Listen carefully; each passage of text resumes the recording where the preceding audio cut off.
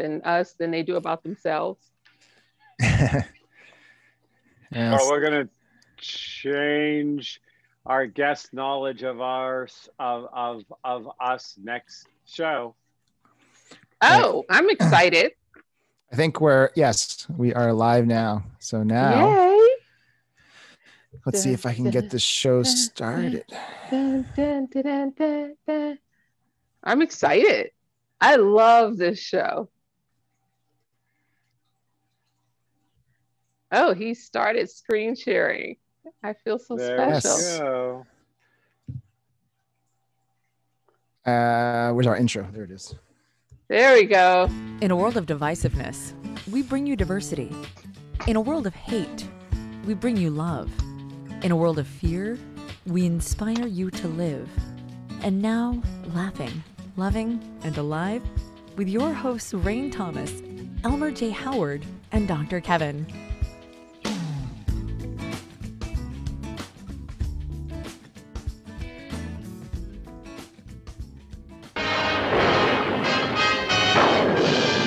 Out of the night, when the full moon is bright, comes a horseman known as Zorro.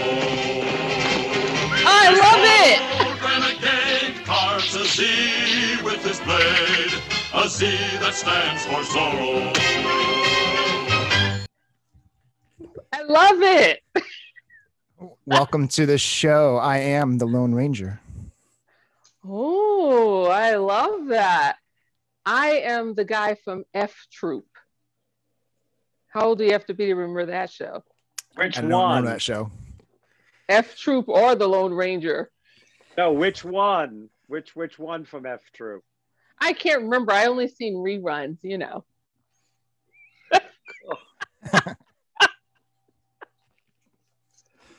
Well, so you're the Lone Ranger.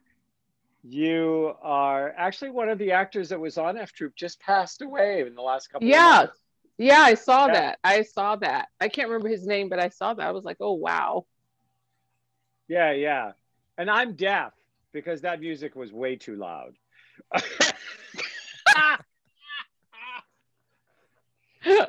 I loved it. I thought that was classic.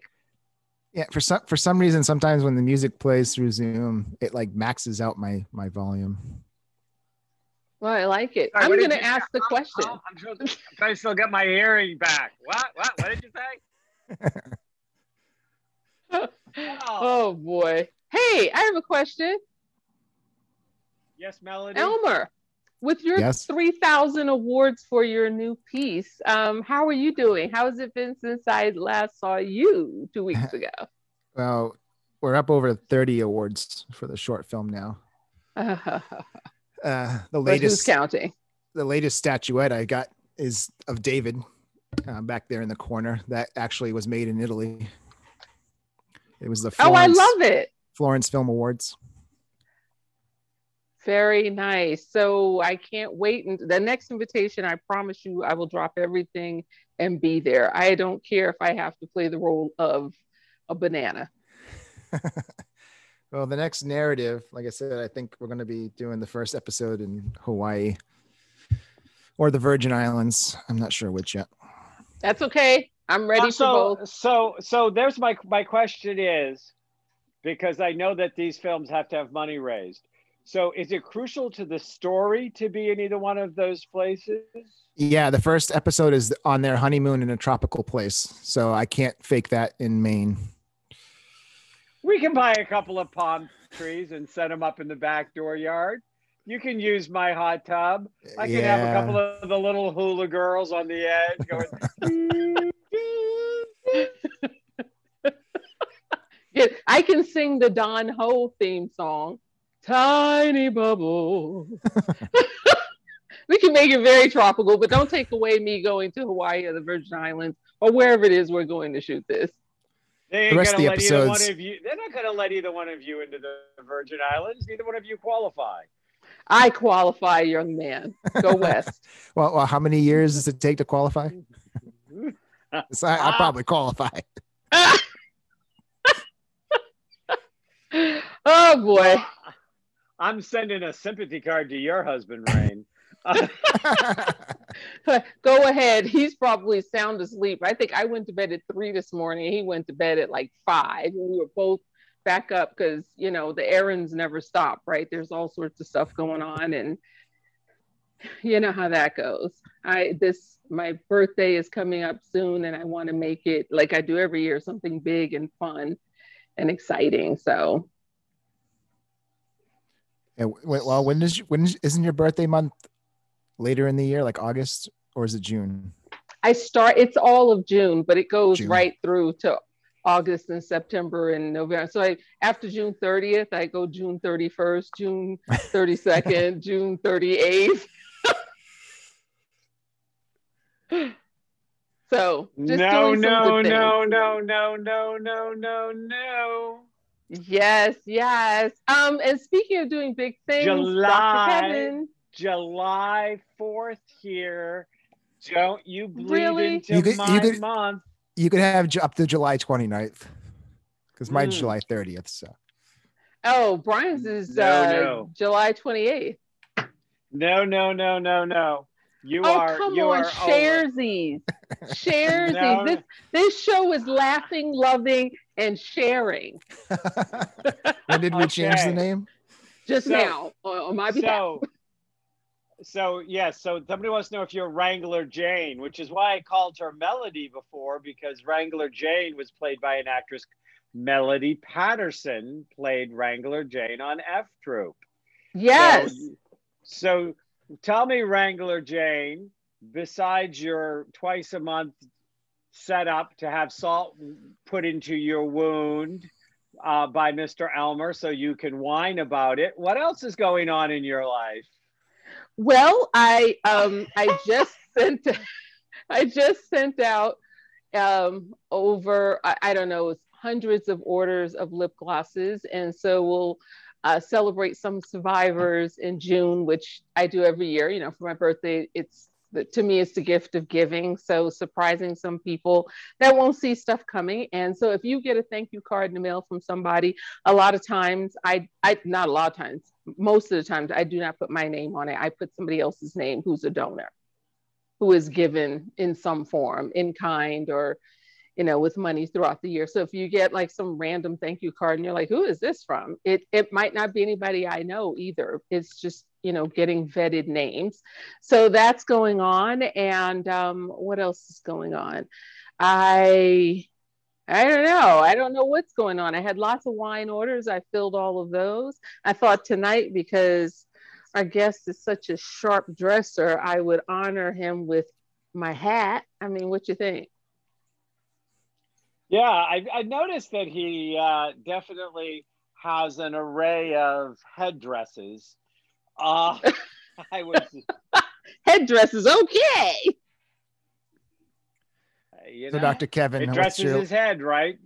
Yeah. Huh? Yeah. What's been going on with you in the last few weeks?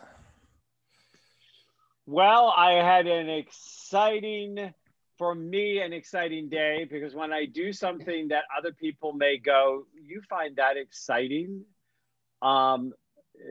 It's like, yes, because my life runs so hectic, so chaotic, so busy that when I have a day like I had yesterday, where I bought 4 blueberry plants and got them in my side yard, 3 lilac trees, and dug them out through the stones and gravel that they put on.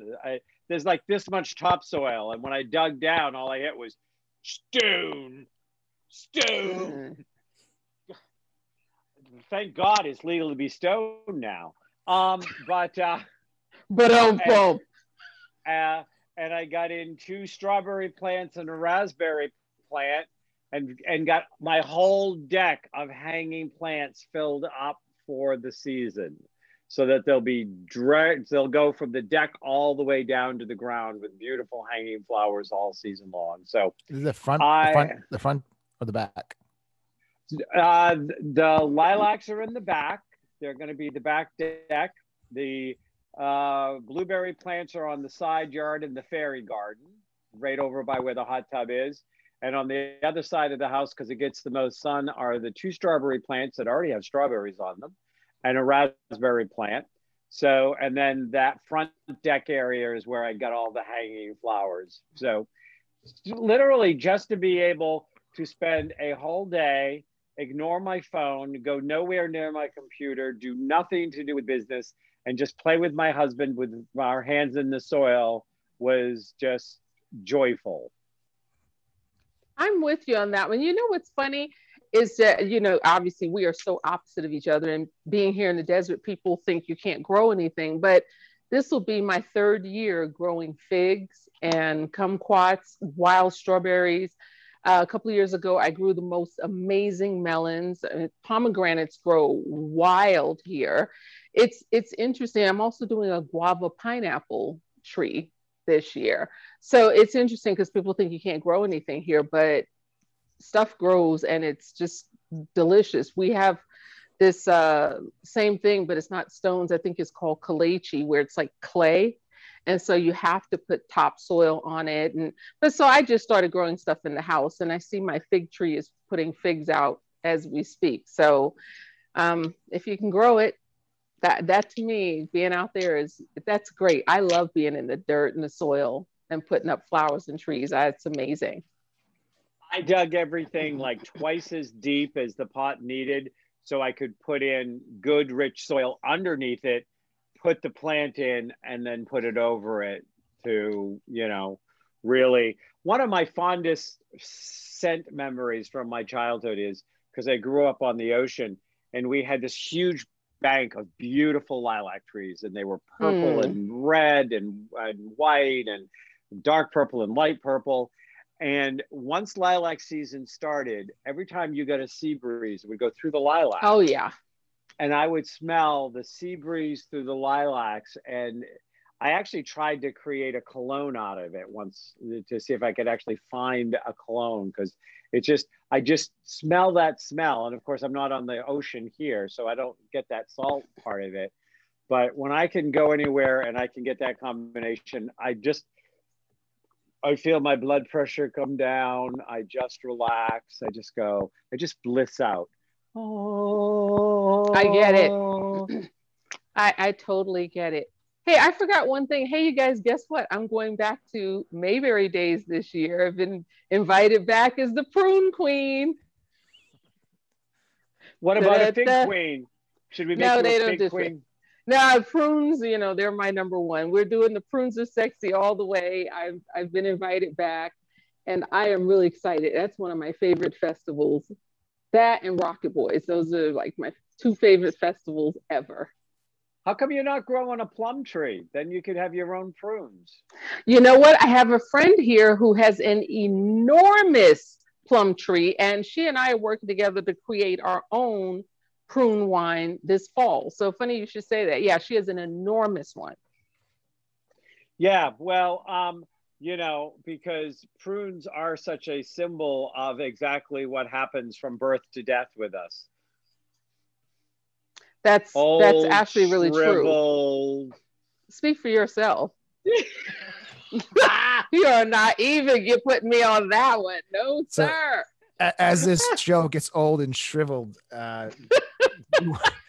Rain, do you want to introduce our guests? You know what? I think I do. This guy, you know, I love all the people that we bring on. And I love other people who say, hey, Rain, I think you'd want to talk to my friend. Because you guys know me. I get on the phone and talk. If I don't think you're going to work, you're out of here. But I talked to this gentleman. I already knew who he was, you know, just one of the finest drummers. You guys know my husband's been a drummer, and this is someone he just absolutely loved. I mean, any drummer, any musician. And as a vocalist, I study his licks, you know, everything, just awesome. And then one day Homer Hickam, who I play his mom, and he also plays my son and my husband. I know that's a whole West Virginia thing, but he said, you got to talk to my friend Zora. You two have the same spirit, and I think you'll get along. And then like this came up. Woo! And then in the mail, I got this book, which I started reading, and it was all about being inspired and inspiring others. And yeah, Zoro, you know what? This man needs no introduction. Zoro, I am so glad you're here. Yay! Oh, thank you, Rain. It's very sweet of you. It's my honor and privilege to be here. Thanks for having me as a guest on your guys' show. And Zorro, I have a question for you right off the bat. Yep. So, so that we can get Rain to stop complaining about Elmer not having her in the movie, and he's trying to get this series, and he needs to raise all this money to do it because it has to take place. Can you just loan Elmer your backdrop, and he can just have the honeymoon scene in front of it, and then we can get this thing going, and Rain can stop whining about it? Just as a favor to me personally, I have to live with this every 2 weeks. I can send you that photo of this. It's actually that's a real place. I actually took that photo. That's in a place called Sardinia, Italy. Oh, yes. And that's great food. Yes, amazing. And that's a hotel called the Calle di Volpe. In fact, we were talking about James Bond movies earlier before we started the broadcast. There's a movie when Roger Moore was James Bond called The Spy Who Loved Me, old movie from the 70s. Well, there's a scene where he drives out in a Lamborghini out of the water, and he drives out of the little bay, and then he rolls a window down and throws a fish out. Well, that's the actual hotel where he drove his little car out of there in the Spy Who Loved Me. So it's an island in Italy called Sardinia, and it's absolutely gorgeous. So I'll send you that picture. Send him the link to that hotel. That's where we want to stay and shoot that scene. There you go. You know, it's funny you say that because you guys, you know, we had Vinny Tortorich on here, who's the No Sugar, No Grains guy. And his significant other is a Bond girl. So every time you say James Bond, yeah, Serena, she's lovely too. Vinny's a great guy, and we had him on here, and he'll be back. But we were talking about that same scenery. So obviously everything's going full circle here with this show. No sugar, no what? No grains? No sugar, no grains. Yes, he is the CEO, the VP, the MVP. He's a living, walking testimony to taking care of your body. And once I started No Sugar, No Grains years ago with my husband, it's great. It's, you know, the answer to getting rid of cancer cells, clarity, you know, staying fit. I love it. Amazing. Yeah, interesting. Yeah, so Zorro, who is your favorite Bond? Since you brought it up, we just want to know. I would have to say Sean Connery. That could be because, you know, I grew up in the era where when I was a little kid, my older brother would take me to the Bond movies. And I guess I would say every time I watched the Bond movie, I was probably 7, 8, 9 years old. But every time he would take me to one, they were the Sean Connery ones, like You Only Live Twice, Diamond Are Forever, Goldfinger. And every time I'd come out of the theater, he'd remind me that I would say, that's the best movie I've ever seen. And, you know, that's exactly what you'd say when you're 7 or 8. But because Sean Connery was the first Bond that I ever saw, and even if he wasn't the first, I just think he's the most authentic of the characters. I enjoyed Roger Moore, but he wasn't as gritty as Sean Connery, and Timothy Dalton, nothing real memorable. And then George Lazenby, he only did one movie in Her Majesty's Secret Service. I mean, I think Daniel Craig is good. Is that the new guy? But I think Sean Connery, to me, sort of defined the Bond character. And, you know, it'd be interesting if everyone who'd seen all the Bond movies would say who was there. You have to see them all before you can make the judgment. Also, you have to be forgiving of what we talked about earlier, which those earlier Bond movies are paced about 1/3 the speed of the new ones. They're edited so fast and they move so fast. Doesn't mean it's better storytelling. It's just a different type of cinema. But I prefer the James Bond thing. On a whole nother note, I don't know if you guys know, one of my favorite childhood movies, of course you wouldn't know, but one of my favorite childhood movies is called Chitty Chitty Bang Bang with Dick Van Dyke. And it's a classic. It's a musical, but most people would never put 2 and 2 together. That book was written by Ian Fleming, the same one who wrote all the James Bond novels. So Chitty Chitty Bang Bang was written by Ian Fleming, and the movie Chitty Chitty Bang Bang with Dick Van Dyke was produced by Albert Broccoli, who produced all the Bond films. So there's a whole tie-in there with this, and the music in that movie, which is fantastic, is the Sherman Brothers, who wrote all the Mary Poppins stuff, half of the Disney stuff. They wrote all the songs to Chitty Chitty Bang Bang. Not that any of you had asked for this information, but just thought that you might want to know. Most people would never put those two together, the Bond thing and Chitty Chitty Bang Bang, but it is an Ian Fleming novel. That's pretty cool. And the music was done by the Disney guys. Well, now I have to watch it again. I bet you have two debonair men that are known for their very unique cars. I mean, I see the connection. Yeah. Well, and the connection is, think about it, it's very spy oriented. I mean, he spies on it's a fantasy, but it's like a spy espionage type of thing. And he's trying to get the kids out. And yeah, that is a very cool car when I was a kid, seeing the flying mobile, the flying machine. And later, in my career, I got a chance to go visit that place where it was filmed, which is in Bavaria. That castle is the famous castle that Disneyland is modeled after, the Cinderella Castle. It's called Neuschwanstein. It's in the mountains in Bavaria, and it's surrounded by this gorgeous lake and beautiful mountains. It's one of the most beautiful places on the earth, and that was all filmed there, at that particular castle.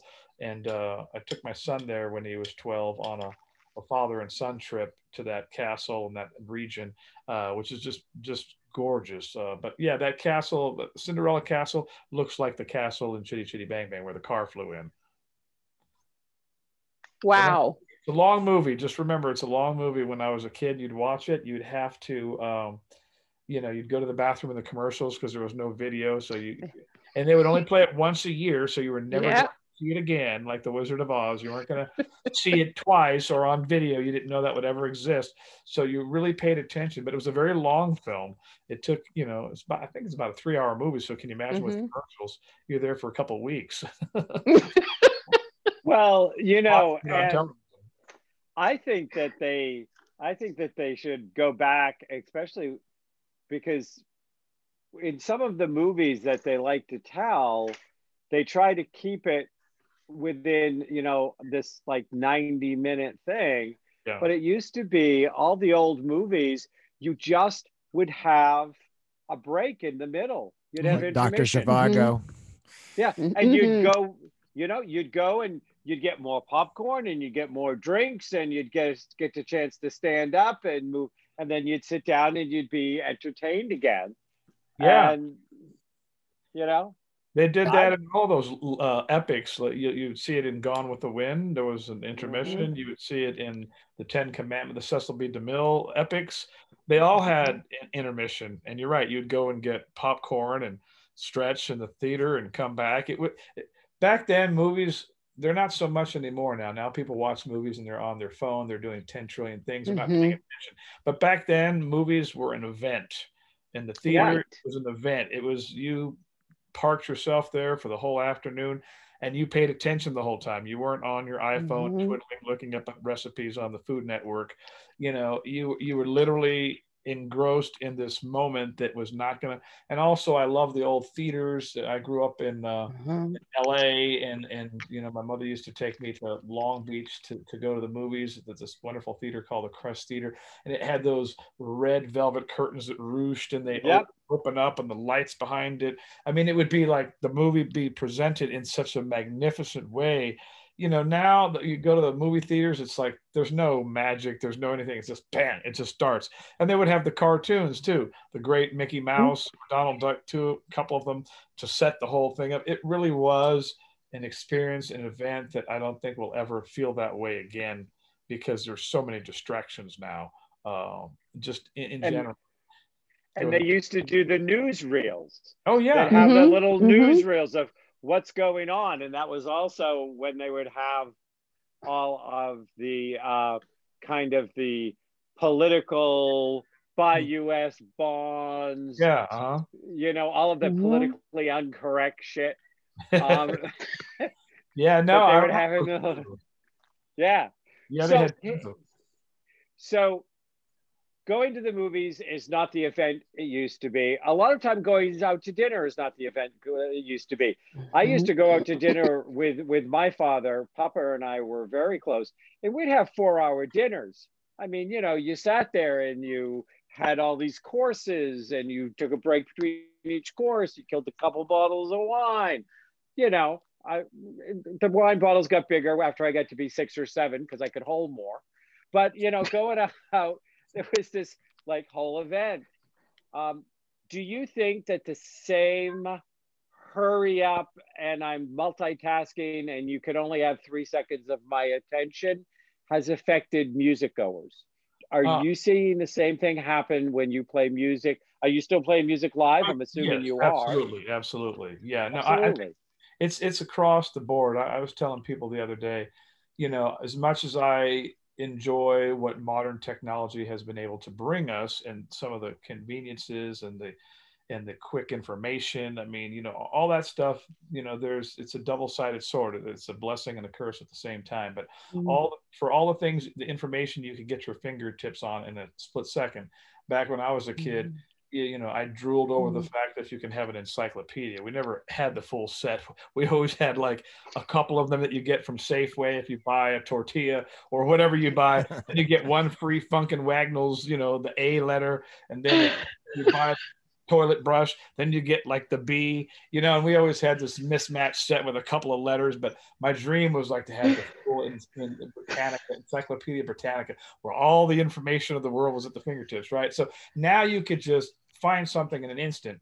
But the trade and the exchange for that is when I grew up with my mother and we would listen to music in the car, we had a unified experience. We all listened to whatever was on the radio at the same time. So if it was the Temptations or the Supremes or Elvis or Frank Sinatra, we were all experiencing that together. And so we have these unified memories. Whereas the families and the children of today, you're in the car with your 5 or 6 kids and everyone's listening to something different in their own headphones. Everyone's watching something different. There are no longer near the amount of unified experiences. So it'll be interesting to see in like 50 years from now, when these kids are older, what their memories will be of their childhood, because there will not be as many unified memories because there weren't. They were doing separate things. And then when people go out to dinner, you know, no one knows how to handle just empty space anymore. No one knows how to handle just open time without preoccupying yourself with something. You order the dinner and then people are immediately back on their phones and not engaging. So I think you lose a little bit of the humanity, the relationship, the bonding, and the closeness that makes humans humans, and you exchange it for this technology of meandering and wandering and looking at things that really aren't making you closer with your family or your friends. It's separating people from each other. But, you know, it's the reality of progress. You're progressing in one area, but I also believe you're regressing in another. And I don't know that it'll ever stop, but it is going to be a different experience for people. Well, and you know, we do have somebody that's been writing in, and I guess I'm on Facebook tonight, so I want to honor that we have Raina Quantrell Dean, somebody who I know is a prune fan, but she talked about that she loved Chitty Chitty Bang Bang. She was also a Sean Connery Bond fan. And she said she remembered getting dressed up to go to the movies. And, you know, I remember getting dressed up to go to the movies because it was an event.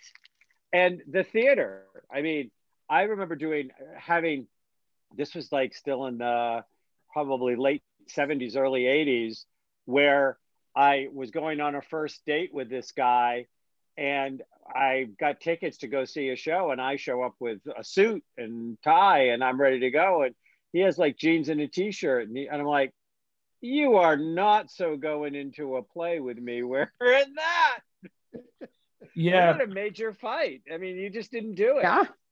It was a different era also. And it's interesting. You guys were talking about hats earlier, because, you know, I wear lots of different hats. I heard you guys mentioning that I have a collection of headgear, hats, or whatever, but along the lines of dressing, yeah, there was a time when America, when they went on an airplane or to a concert or to the theater or to the movies where everyone dressed up. And I don't know at what point in general where it moved to this very casual thing, but now people even like to go on a cruise or something. Now people walk off the cruise ships in their, cargo shorts and stretch pants and Thanksgiving pants and whatever. Like nobody cares what they look like anymore. It's like Nope. we have no shame at all. It's like that Sebastian Maniscalco comedian.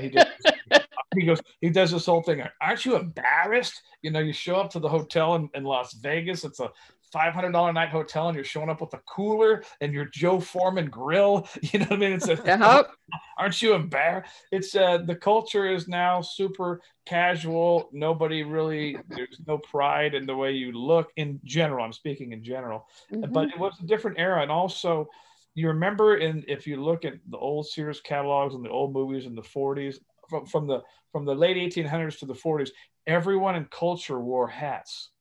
Everywhere you saw every man when they went to the football game, the baseball game, everybody wore hats. And then somewhere in the 50s, it started to change and the hat culture changed. And it was no longer, people weren't wearing hats. And I heard, I don't know if the theory is true. I'd like to research it more. But I heard that part of the reason was the automobiles, in the older automobiles, like in the I Love Lucy, Fred Mertz, Ethel, Mertz days, the cars, they were very tall above the head. And then cars started getting shorter, like sports cars, and you couldn't fit your hat in the car because it would start to hit the ceiling.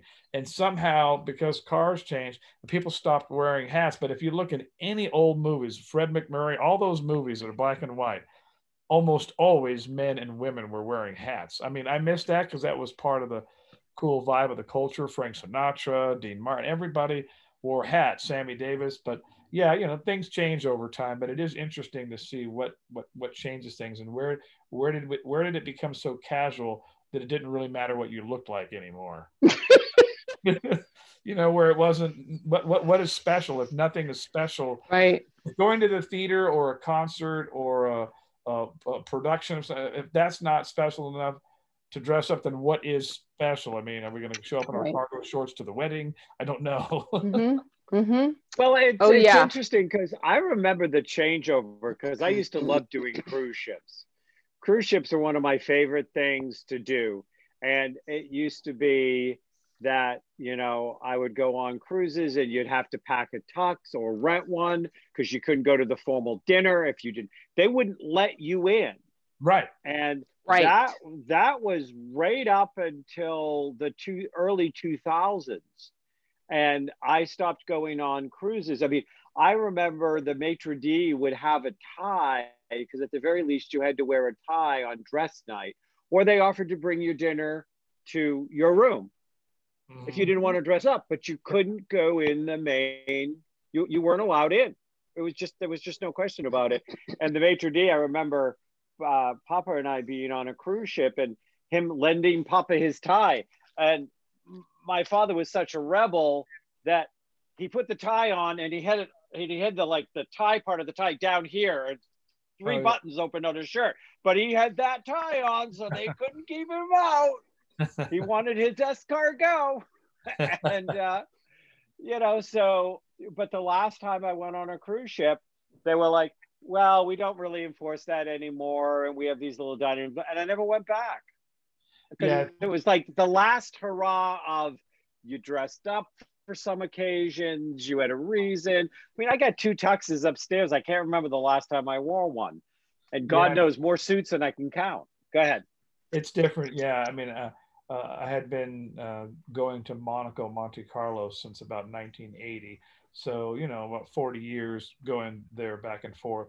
But there was a time when cruise liners never stopped there. So it was a very sort of secluded area. And it looked just like people dressed just like in the Bond movies, because a lot of those were filmed there, and Sean Connery in the casino scenes in the beginning, But then, as the years went on and then they let the cruise liners in there, that's when people just show up looking like they just woke up. And it sort of took away a little bit of the panache, a little bit of the elegance, because you would never dare go to Monaco without looking totally elegant. Doesn't make people any less or any better. It's just it's just nice when there's some reason for people to look their best, and so I miss a little bit of that, just in the culture in general. But enough about that. I don't know how we got. Well, I'm glad you brought that up, because as a musician, I take great pride in being on stage. I think it's a privilege and an honor to perform for people. So, when the band or any band I play with, they're like, "Oh, well, we were just playing in the park. I'm like, no, no, no. The people deserve to see you look like a professional. You don't have to wear a suit because it's warm, but I want you to have on a nice shirt. Don't roll out of bed and roll on stage. That's not, because I'm old school. Because to me, there's something about the anticipation of getting dressed and having people see you come out on stage and starting the whole thing. I mean, you understand that completely. Just, the era. If you ever want a taste of it, and this is the three of you, the Byrd Theater in Richmond, Virginia is one of my favorite places ever. They still have, it's 99 cents or $1.99, depending on if it's the weekend or the week. And the cast, which they dress in the roaring 20s.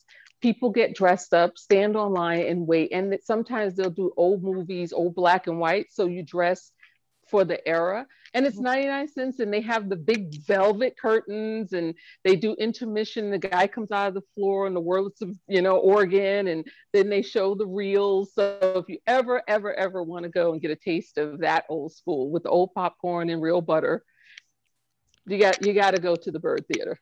That's awesome. In fact, if you think about it, in the original days of the theater and stuff, when there was when pictures were silent, musicians were hired and drummers were hired to play in the pit, in the actual orchestra in the theater, because there was no movie scores, there was no sound. So they provided all sorts of little sounds and wood blocks and effects in the Charlie Chaplin movies. And you would literally be listening to live music accompanying the film itself. And I think you lose a little bit of the mystique. Now, different bands are different, and different styles of bands and different eras dress different. But I think the audience has always enjoyed seeing musicians on stage and an act on stage that doesn't look exactly the way they look, that it seems otherworldly, like you're seeing something special. And so when you would see, in the 60s, and the Supremes or the Temptations would get up there and they're all dressed in these fabulous gowns with beads and sequins. I mean, if they just went up there in cargo shorts and a tank top, the music's still going to sound the same, but you don't feel like you're being treated something that's extra special. And so there's something about performing and looking different. It's almost like the reason I don't like a lot of the newer televisions. If you notice the latest televisions, the DPI or whatever they call it, they're so clean looking that looks like you're watching the filming of a movie and not a movie anymore. Right. It is so clean that it feels like a soap opera. It feels like one of those things you're watching in the 80s, like a video. And I go, it doesn't feel like a movie anymore, because there was enough of a buffer between me and what was happening there, because they didn't have such high resolution. And now the resolution is so high. I hate watching movies like that, because I feel like it looks like I'm on set watching the filming of it, and it no longer feels. And it's the same thing on stage. If you're too much exactly like them, there's no separation to where you're having this magical experience that's different than your everyday life. And people dress different for different eras and different bands, but that's what I always enjoyed about like groups like Earth, Wind and Fire. When you would go see them, this was like magic. Like they literally used magic, like they had Doug Henning, but like this was an otherworldly experience. Besides the music was just off the hook, you were also looking at these amazing costumes that were designed with such love and care, and it took you to another place. And I think you still have to, that's what makes entertainment, is that it's got this magical theatrical thing to it. That was Earth, Wind and Fire's goal always, was to bring like the power of like theater to like a concert, which no one was quite doing it quite on that level, and yet have this music that was just pulsating and pounding with groove and melody and harmony, and it made for one of the greatest eras of live music. So what did you think of Queen? They were fantastic. I mean, but they were stripped down, you know what I mean? It was a totally different, like I said, different people brought different styles. And then the whole grunge thing brought the like, hey, let's all wear lumberjack shirts because we don't care. You know, rock and roll and music has always been about statements and about rebellion and about different things. But you know, and then they influence trends, and then pretty soon everybody's wearing the sort of the flannel lumberjack shirt after the whole the Seattle grunge scene, you know. And then other bands just like we don't care, and so it's just, you know, t-shirts and jeans. And you know, there's no right or wrong, but there's something cool about whatever you do, whether you're in t-shirts or sequins. Music's really about making people feel something, whether it's rock and roll, country, jazz. You know, jazz guys used to dress up, man. It was all suits and ties, you know, Dizzy Gillespie and Miles. But in the end, it's not so much musically, it's not so much what you dress like that mattered. Music, movies, books are really about one thing and one thing only. And they all have the same goal. It's to elicit emotion, to make people feel something deeply in the written word or through the song or through the film, the images. It's about making people feel something. And there is a limitless way to make people feel something because we are limitless creations as human beings that you know, no two of us have the same fingerprints. You can have 10 great actors playing either Martin Luther King or Elvis Presley. And if you get the 10 best actors in the world who slightly resemble them, they will pull it off, but each one will do it in their own unique way with their own fingerprint. Even though they're playing a highly recognizable character that we all know, they'll all nail it, but they'll all do it in their own way. And so that's what makes being creative as human beings very interesting. Is think about all the books there are, or think about how many motivational books there are. And yet everyone's using the same word base of knowledge to say what they're saying, but everybody says it in a slightly different way. And to some people, they go, oh, I really get this guy's work, or I get her work, or I get whatever, because people receive differently from different people. That's why, like when we were in school, we like certain teachers we connect with, but not others. They're not that they're bad teachers. It's just that we connect with the way this person taught. And so art is the same way. There's a million different ways that somebody could use the color yellow when they paint. It's limitless, and limitless writers. What makes them interesting is they have the same words available to all the same writers, but they're all going to assemble them in a different magical way and tell the same story in a different way. And so that's what makes us uniquely human and interesting. But the job is the same of all the mediums, which is to make somebody feel something deeply. And I suppose you can do that in a tank top. You could do it in a sequence gown. It doesn't matter. But the bottom line is the clothes don't matter as much as the message being taught. We're just reminiscing about an era when people put a little bit more thought or pride into their appearance. It doesn't seem to be as important, which is fine. You know, everything changes, and then of course everything goes back to what it used to be. You know, you get rid of your flared bell bottoms in the 70s, and then, you know, the 2000s are back again. So, you know, everything repeats itself. Pants can either only get shorter or longer. They could get tapered up or tapered down. You know, I mean, you know, and eventually things recycle themselves, you know, and they repeat themselves, and then it seems like I love nostalgic. I'm very nostalgic, so I have like a pretty nice collection of old Sears catalogs, you know, from the 20s to all the way on through the 70s. And it's interesting. Yeah, I look at some of the fashions in the 30s, and I'm going, whoa, this is crazy. They had the super flared bell bottoms and the, you know, like, I'm like, you think that it was only the 70s, but they were already doing that like in the 30s. You know, and then so that's what I mean by, like, you know, a lapel can only be so wide or so narrow, and they go back and forth. But when you look in these catalogs and you see how people dressed, you go, oh, well, everything eventually sort of repeats itself. And with different, you know, they come up with different materials and newer inventions of fabric and stuff. But yeah, it's interesting. Anyway, sorry we got off. So that's okay. I just wanted to share a comment. I was just waiting for a breath. Brent Larry Offner. I'm Larry O, the guitarist. I don't know if that's somebody you know, Rain, if that's somebody you know, but he weighed in. I'm assuming he's saying hello. He just says, I'm Larry O, the guitarist. Raina also talked about going back to school in her 50s, and the kids on campus wore flannel pants, sleep pants to class, which is better than not showing up at all. So, Okay. one of the things I want to challenge for a second is it does create an experience that is very different. And within the experience, the emotions can change. So when you have an experience, like I always think, I'm not somebody that's gone to thousands of concerts, but I've gone through a few concerts.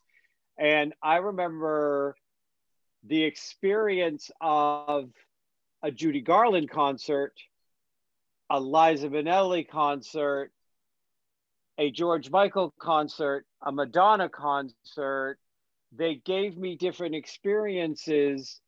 And even though in some cases, and we see everything old is new again, and you see these concerts where you had the period with Frank Sinatra when he was alive, and then Tony Bennett, where you've got these newer performers that are going back and singing the classic songs. But you watch that. I know that I had a different experience by what was being presented, by how they dress. I mean, like one of the better concerts I ever saw. Was Liza Minnelli. She could put on a show in her heyday. Well, probably not so much anymore, but So I do think that the statement of the clothes and the setting and the choreography, if there is choreography in that, I think that actually adds or could even shift the emotion. Absolutely. And we used to have a lot more fantasy. 50s was all about fantasies. Nobody wanted the reality.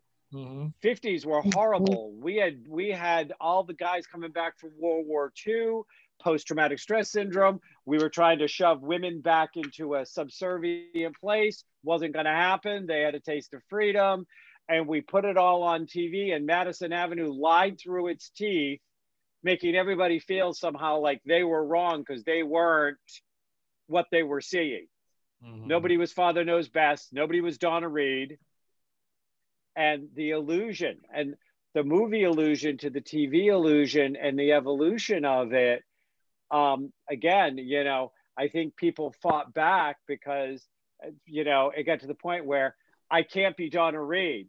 My dress never looks as good. My crinoline is never as starched. My lipstick is, I think that it was an act of frustration of, we were given a world that was so out of sync with the world that we were living.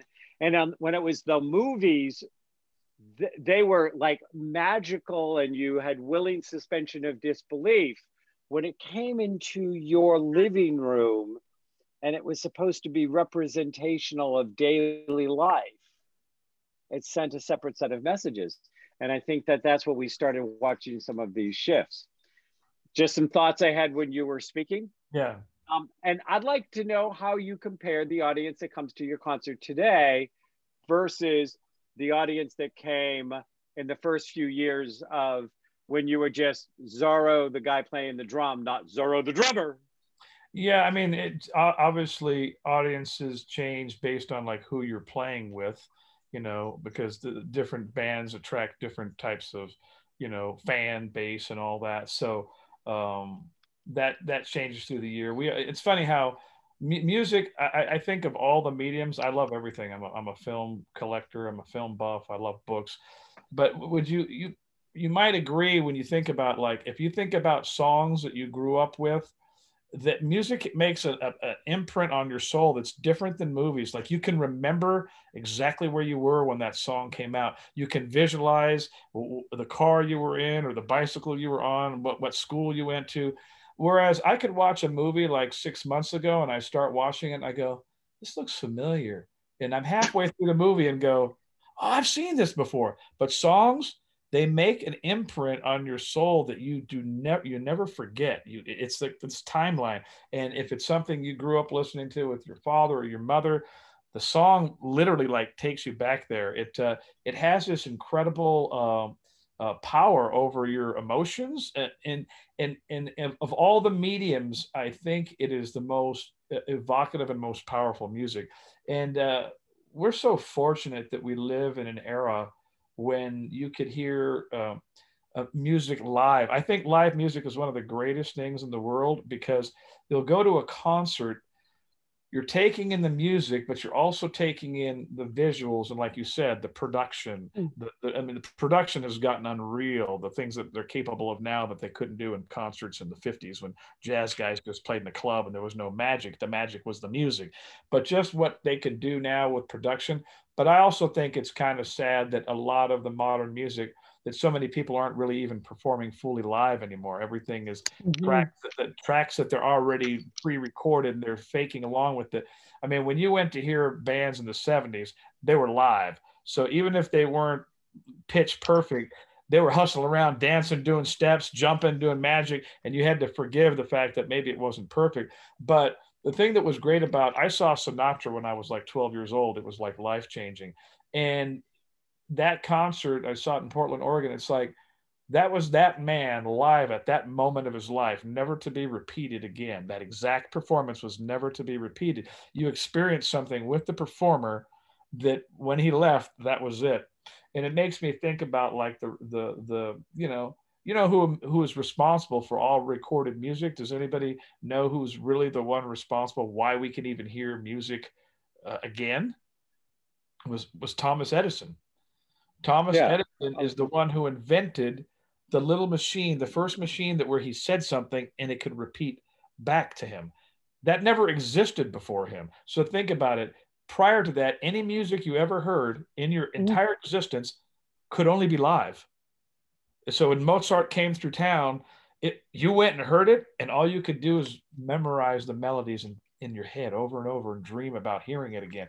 It was once and it was gone. So the recorded music is one of the greatest inventions of modern civilization, because we take for granted that we can go and hear Ella Fitzgerald anytime we want, or Billie Holiday anytime we want, or Frank Sinatra anytime we want, anytime we want. And it's such a great thing. You know, we often, forget to appreciate the things that we're just so commonly used to, right? But those things, I go, wow, there was a time when nothing was except live music, So I think that the concert experience is a great one. Anybody who's been to concerts, you'll remember your first concert for sure. You'll go, oh man, when I was 13 years old, I saw whoever, Van Halen or Guns N' Roses or whoever it was. And you never forget not just the music you heard, but the whole overall experience of the whole thing.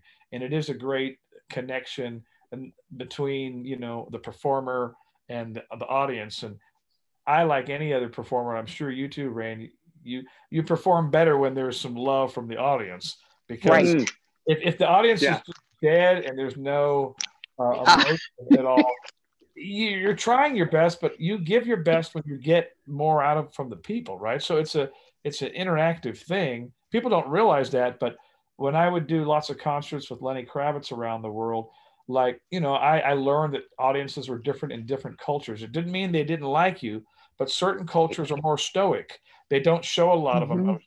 You go to Germany and you go to Switzerland and they love the concerts, and you go to Japan, but they're very kind of respectful and honoring, and they just, they don't make a lot of banter. You go to Spain, they lose their mind. You go to South America, because Latin people are known to be explosive emotionally. Right. And so you feel that energy, and then you bring even more energy. It's not that the other people don't give you the energy, but different cultures are different based in their history and the genetic code of those cultures. So audiences are different all around the world, period. I've been doing drum clinics around the world for years. And sometimes I'll get into markets. Like I remember doing a drum clinic in Croatia, and I didn't really know what to expect because I'd never done a drum clinic there, but I'd done them all over in different places. But when I did the drum clinic there, I mean, I'm just a drummer, but they had posters all over the town. Like it was like, Eric Clapton was coming to town. Posters of me throughout the whole city. And I realized these people never get drum clinics. This is a privilege to them. Whereas we take it for granted. There's a drum clinic at Guitar Center every month. And so people don't care anymore. But in Croatia, I was like one of the first American dudes coming over there to do a drum clinic. And so they were like hungry And when I did that drum clinic, it was probably one of the most, and same and it was one of the most exciting drum clinics I ever did, because I felt like I was doing a rock show by myself. And they were like my longtime fans screaming, because we get, whenever you get something that's a privilege and you get used to it, you take it for granted. Right. We do that with people, people that are precious to us. And then I call it the curse of familiarity. You know them too much, so you no longer appreciate the value of who they are. Whereas the first time, maybe you did. I've had celebrity friends that I got to know, and when you first meet them, you're in awe and you revere them. And then after you get to know them, it's just so-and-so. And you almost lose respect for who they really are and what their level of skill is. But when I went to Croatia, it was like, wow, I'd love to do a bunch of clinics in places where they never get it, because I love that, the thrill of them being so thrilled with everything I did. I played my best. We all play better or perform better or do better, athletes too, when there's a crowd cheering you on. It's an interactive thing. You know what? I'm sorry. Go ahead, Elmer, because you never say anything. I'm shocked. Evidence of what you were saying about the power of music. My housemate's Andy's mother, before she passed, had dementia or Alzheimer's, and it was pretty bad, and it affected her mood and everything. But he took her to an outside gazebo, and Andy, what were they playing? A standard from World War II, and she's older, and like I guess it just came back to her, like she started singing and her mood changed, and she remembered the words, and it's like, because like you said, it has way more of an impact than anything else in this world, the mental, emotional, and physical impact music has on people. It really is true. It has a kind of a supernatural power, because here's a woman who can't remember anything, but the song hits some part of her psyche or DNA, and it's taken her back to the 40s when she was a young girl. She remembers the lyrics, and I'm sure she could vividly see the people who were in her life then. No one really understands it. There are so many things about life that are, it's like Albert Einstein said, we could live as though everything were a miracle, or that nothing is. And he goes, I choose to live as if everything were a miracle, because we take for granted all the miraculous things that make life possible every day that are really miracles. Yes, you can scientifically explain the birth of a child, a sperm meets an egg, and then life happens. But nobody understands the miracle of it. Like, how does it happen? The magic bean, or that you plant a tree you plant a seed in the ground, and this magic bean turns into like a magic tree that produces something. Now we know the process. You plant the plant, you put water, you put fertilizer, and it grows. So we go, no big deal. But the big deal is there's this magic seed that grows something magical, and you don't know how it actually works. So it's the same with music. It's the same with laughter. It's the same with love. It's the same with joy. These are all the miraculous things that make life a miracle, but we can choose to just negate it all. We can go, everything is a miracle. Everything is incredible. That it's incredible that I can think a thought, or it's incredible that all of us on this call or watching could dream up an idea that doesn't exist.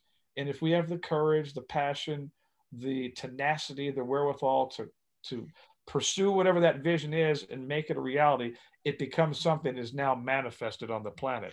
Because if you look around the room that you're in right now, everything in the room at one point did not exist. At one point, the light bulb did not exist. A lamp did not exist. Books did not. I mean, everything at some point was in the mind of the creator, whoever created it. It was only in their mind. It was not in anybody else's, and everyone else thought they were crazy. The Wright brothers, everyone thought they were crazy, right? In their mind was flight, and so you just go, look at all the creativity that we have that we take for granted, that somebody, you think about things like a pizza, dough and cheese and sauce. Yet there's a million different ways people make it, right? And make it different all over the world. We love pizza. But at some point, somebody said, let's put these three together. And then out comes this thing. And so we're just limitless as human beings in terms of our creativity. But the danger is when we lose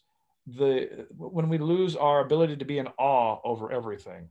I still walk around on a fall day and look at a leaf on the ground, and I'm in awe of the crispness of the leaf and just plants and trees and how every blade of grass looks different. I mean, if you get rid of your childlike heart, you'll cease to, the world will cease to amaze you.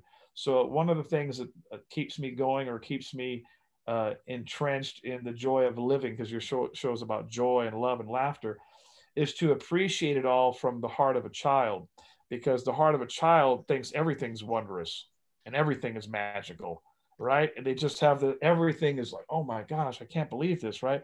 But the minute you get older, you start getting jaded and you go, oh, that's just a plum tree, or that's just a whatever. Oh, that's just a sunset. I've seen a million of those. Like, yeah, but you realize everyone's a miracle. Everyone is fascinating. Everyone, So I think the way to keep your shows about love, life, joy, laughter, staying alive, I think the key to that is to remain childlike, because the children appreciate things that adults have taken for granted.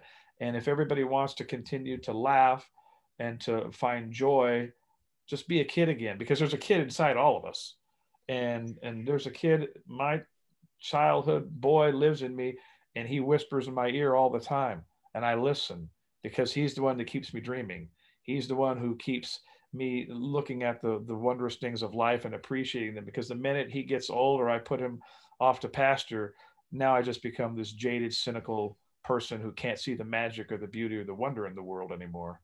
But Zorro, I want to share something really amazing. It's amazing how quickly this time passes. We have gone over time today. So we are going to have to wrap the show down. We are beyond our hour. And so I want to go ahead. Your book is out, Soar. And I also, where can people find you? Can find your book? Where can they find you? And then we're going to have to wrap it up. Sure. My website is Zorro with one R, ZorroTheDrummer.com. And so people can email me through there. Also, my Instagram, if they want to follow me on Instagram, is just one word, all one word, Zorro the Drummer. And that's ZORO, one R, Zorro the Drummer on Instagram. And the book is called Soar, SOAR. Not sore as I'm in sore at you or a sore loser, but sore as in let's take flight, or not, I've got a cold sore, but sore, let's take off. Anyway, that's it. I can't believe that time went by so fast. It's unreal. Yeah, it's amazing. We'll have to have you back, because there's so much more we can talk about with you. Yeah, I mean, as you've learned, you brought in a guest who has things to say, and I can go. We love it. We love it.